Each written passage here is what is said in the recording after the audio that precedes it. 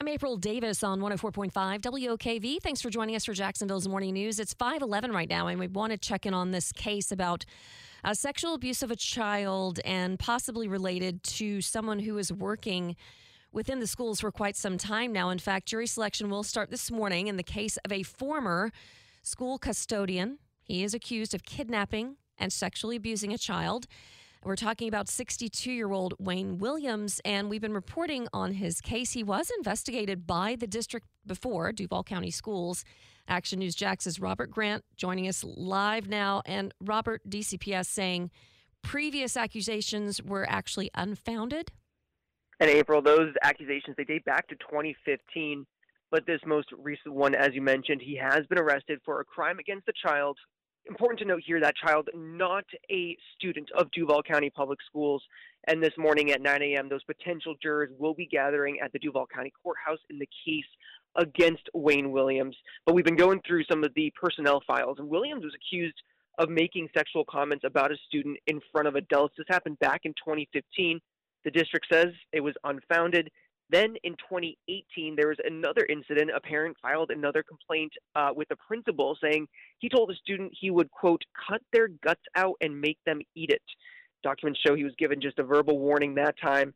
And then last September 2022, Williams was accused of asking a student to get nude pictures of a female student. Williams denied the accusation. The district decided there was insufficient evidence to take any action. But now this most recent case, he has been charged, he has been arrested. And again, potential jurors gathering at the Duval County Courthouse for jury selection. That starts at 9 a.m. here. And these are just disturbing allegations that have happened in the past. And this latest case is apparently sexual battery charges against a young child.